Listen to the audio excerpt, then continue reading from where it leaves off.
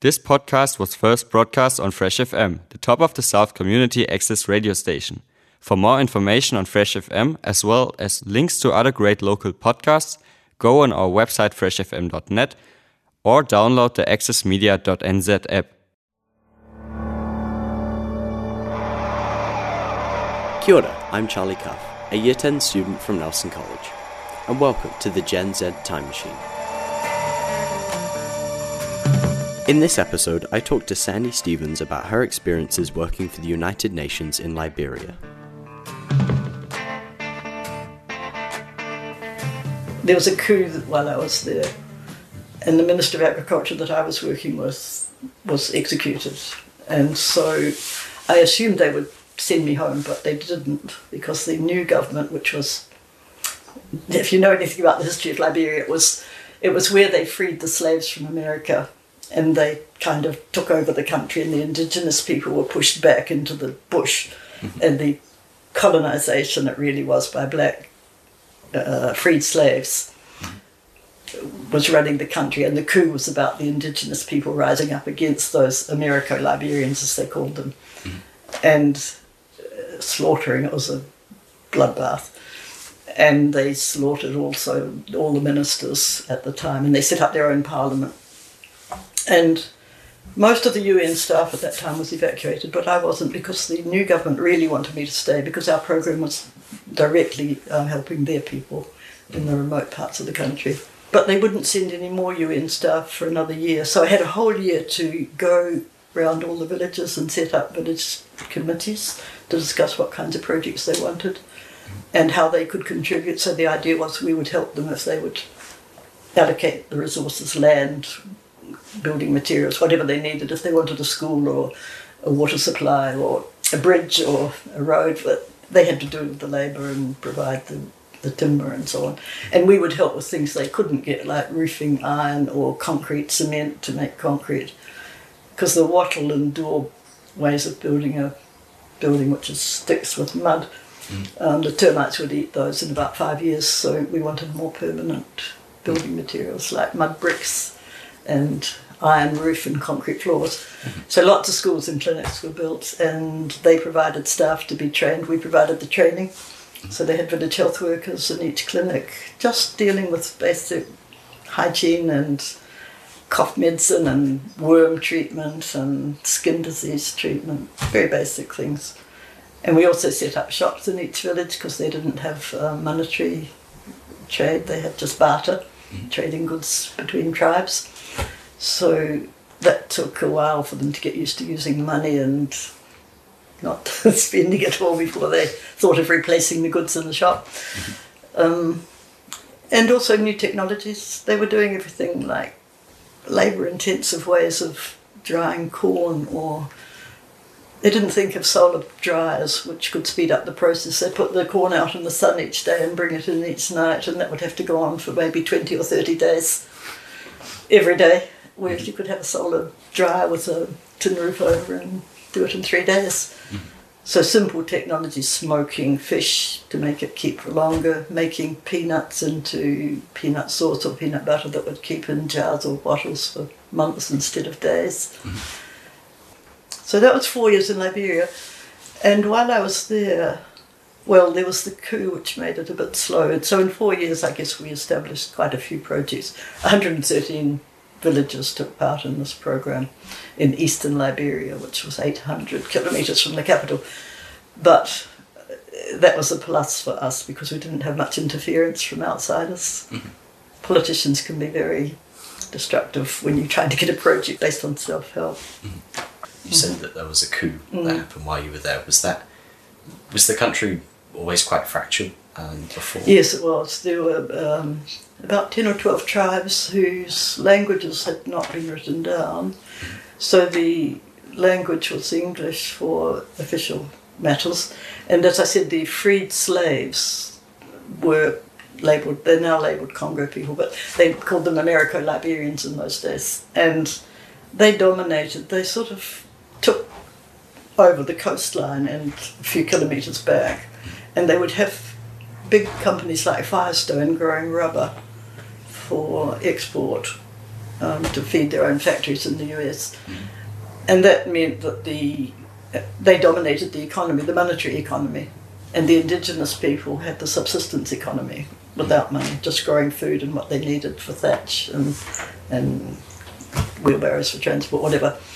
So the divide, the inequality was very, very obvious, and there was a lot of resentment. And even when I first went there and worked with the Minister of Agriculture to design the project, he said to me, there's trouble brewing. And I could sense it too when we went round to each province, that there was this resentment against him and his government officials. They didn't want to do anything they were told they should do for the government. And how the coup came about was the non-commissioned officers in the army, who were the indigenous people. All the officers were Americo-Liberians, and the indigenous people were the slaves, really. So they rose up and took over the country, because they outnumbered the officers by far, but of course they didn't have access to all the weaponry that the Americo-Liberians had. But they overpowered them eventually by some plotting and a very clever master sergeant who became a 5-star general overnight. How did the coup impact your work there? Oh, it stopped it. For about 3 months we couldn't really do anything. But I was, as I said, I was 800 kilometres from the capital, Monrovia. And so the army people there were they were good to me, because they wanted me to stay. The ones that were married were all evacuated because they had children either in the country or in boarding schools somewhere, and they had to take care of their families. But single people were allowed to stay as long as they felt safe. And I did feel safe, although if I'd been in Monrovia I wouldn't have, because a lot of single people were raped and killed, foreigners there. But I felt safe. And the other thing was the Americo-Liberians had brought Masonic lodges to Liberia. And they dressed in morning suits and top hats and went to their meetings. Only Americo-Liberians could go to those buildings. And where I was in Cape Palmas, there was a huge Masonic lodge, and the indigenous tribal people wanted to know what happened in there, because they practiced sorcery and witchcraft and cannibalism and so on. And they assumed that that's what the Americo-Liberians were doing in those Masonic lodges. But they were too scared to go into them alone. So I said I would go and look and tell them what was in there. So they all came and stood around, and I went into the lodge. I was the only foreigner in the area by this time. It was several hundred kilometres before I could see another white person. But I went in, and the first floor was just uninteresting, really, chairs and tables and things. The second floor was offices, desks and drawers and filing cabinets and so on. But the top floor was the interesting one. That was the third floor. The roof was like a disco. It had little stars twinkling and lights and lots of little rooms with mattresses in them and karaoke, and it was clearly a disco cum brothel. And so the freezer that they told me probably had bodies in it was full of beer and all sorts of booze. So I was able to tell the army people outside that this is what I saw, and they could come in, and they were quite safe. And they wouldn't come in, they still wouldn't come in, but you know, I was a hero from then on. They all protected me. I had no problems with burglaries or anything from that time onwards for 4 years. So I was well protected by them, thinking they thought I had magic powers. And I didn't tell them otherwise. It suited my purposes. How high up in the government were you working? Like you said, you were talking to the minister? Yes, well, that's how it began, because we generated these things in the ministry in Monrovia. And then I designed a project. I discussed with the minister at the time that the poorest parts of the country seemed to me to be the eastern provinces, 3 counties they called them. And he agreed that we would design the project for those 3 counties first, and if it worked well, we'd spread it over to other counties which are more on the north. The coastal counties were better off because they had trade and interaction with the outside world, but the others just didn't, and they needed a lot of help with everything. I suppose there are sort of 4 areas we're trying to help them. One was to increase productivity so they didn't have to work so hard to produce enough food. The second was to reduce the drudgery, the boring work that just took so long to do, using a machete, for example, to peel garlic, or you could bring in simple little tools that would speed up that work hugely just by hand tools that didn't need machines or electricity or anything, and didn't need spare parts. So that was the second objective. The third was probably health and well-being, to try and make the quality of their life and the quantity of life, to extend their life expectancy a bit, better health and well-being. The fourth was to introduce choice, because they did the same things that their grandparents and their great-great-great-grandparents did every day. Life never changed.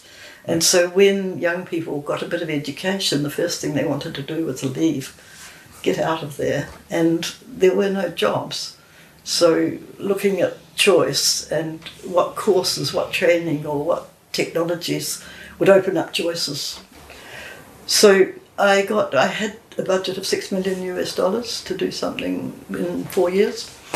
And so one of the expensive items was getting experts in from outside, but I had to do that occasionally. And one of the really high return actions was to get an intermediate technology specialist from London to come over and look at their technologies and see how they could improve them without introducing a whole lot of foreign machines that couldn't be maintained in Liberia.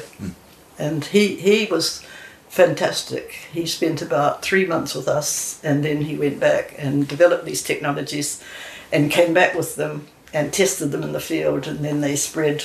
We would subsidise them, because it was hard work for people to raise $20 by selling things in the market. They just, put a bowl on their head and walk to the market for 4 hours and sell those things, and then come back with $3 in their pocket after a day's work. And, it was hard-earned cash. So things like that. Mud bricks were hugely beneficial too, making mud bricks to build buildings, whatever buildings they needed, instead of the wattle and daub that lasted such a short time with the termites. Toilets, because they didn't ever think of building toilets, they just went wherever, you could trip over human feces anywhere. Wow. And so toilets made the parasitic worm infestations much less, and their productivity would increase just because they were healthier, stronger. I was amazed how in 1 year you could see a difference in the villages that used toilets. Their idea of how you get disease is witch doctors and sorcerers and so on, and they had water devils and tree devils, and this is what they thought brought disease. So to convince them there were little bugs in the water that they couldn't see that caused illness, that took a bit of convincing, and a lot of them never believed it.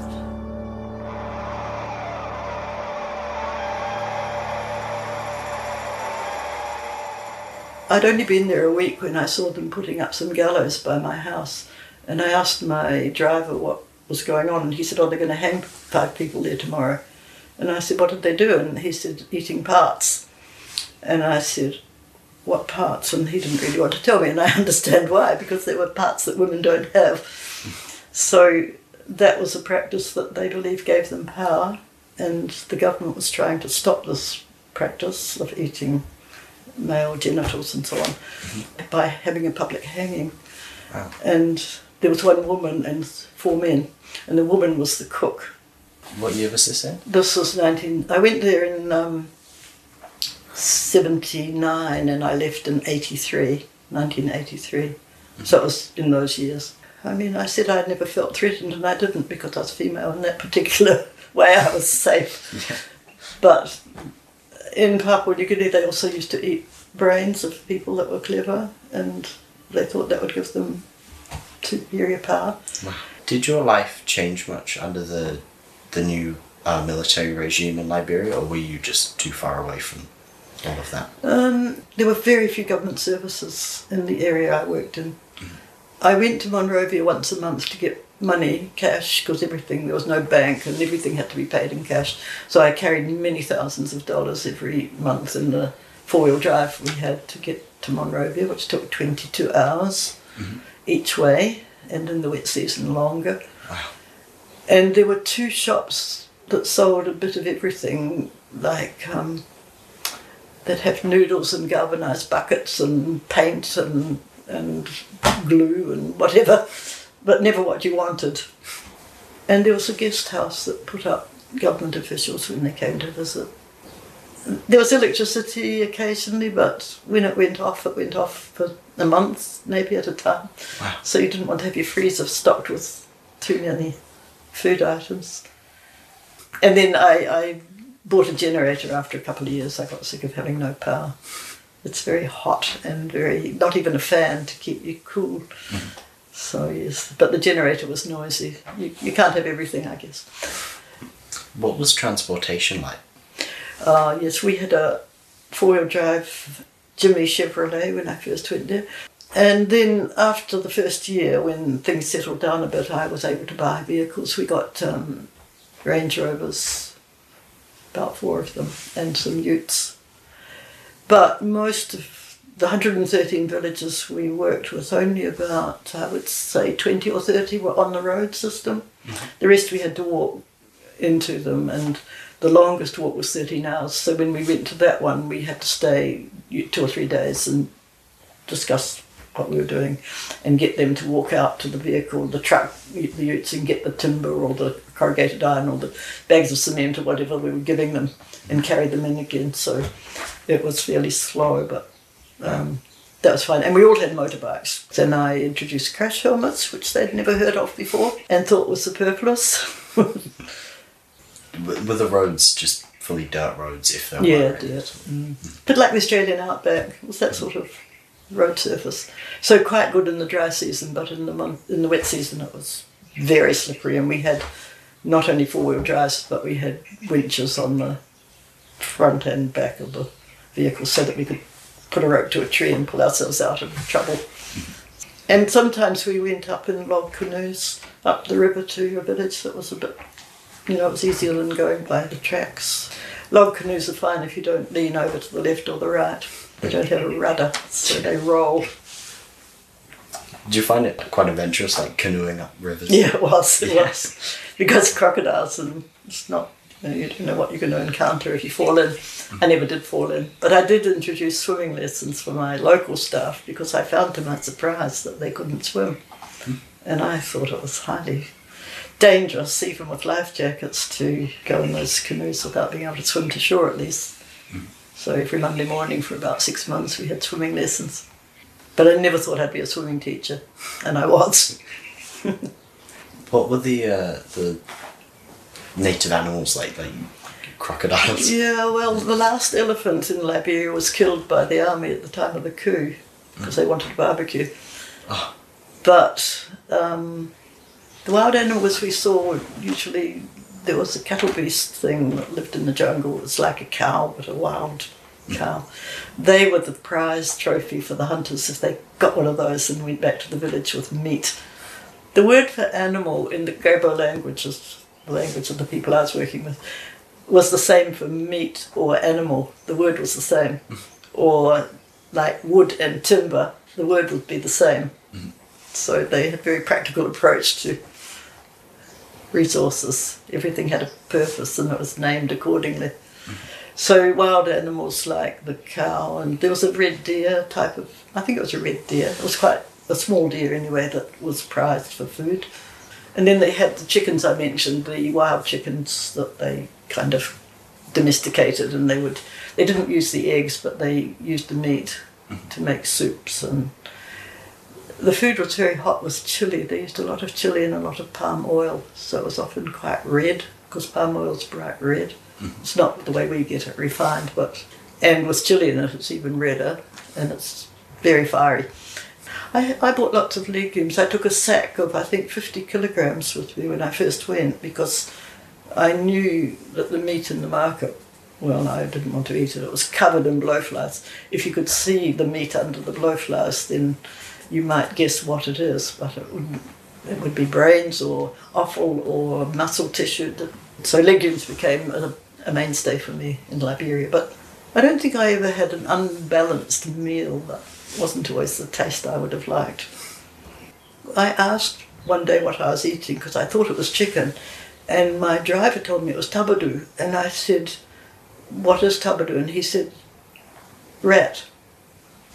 And I wish I hadn't asked because that meal did not taste good from then on, but it had tasted fine up to that point.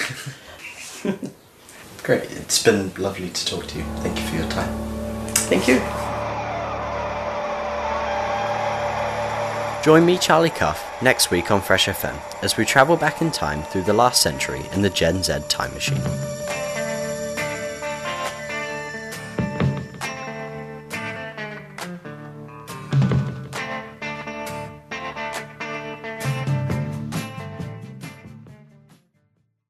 Thanks to New Zealand On Air for making this podcast available by funding the Access Media project.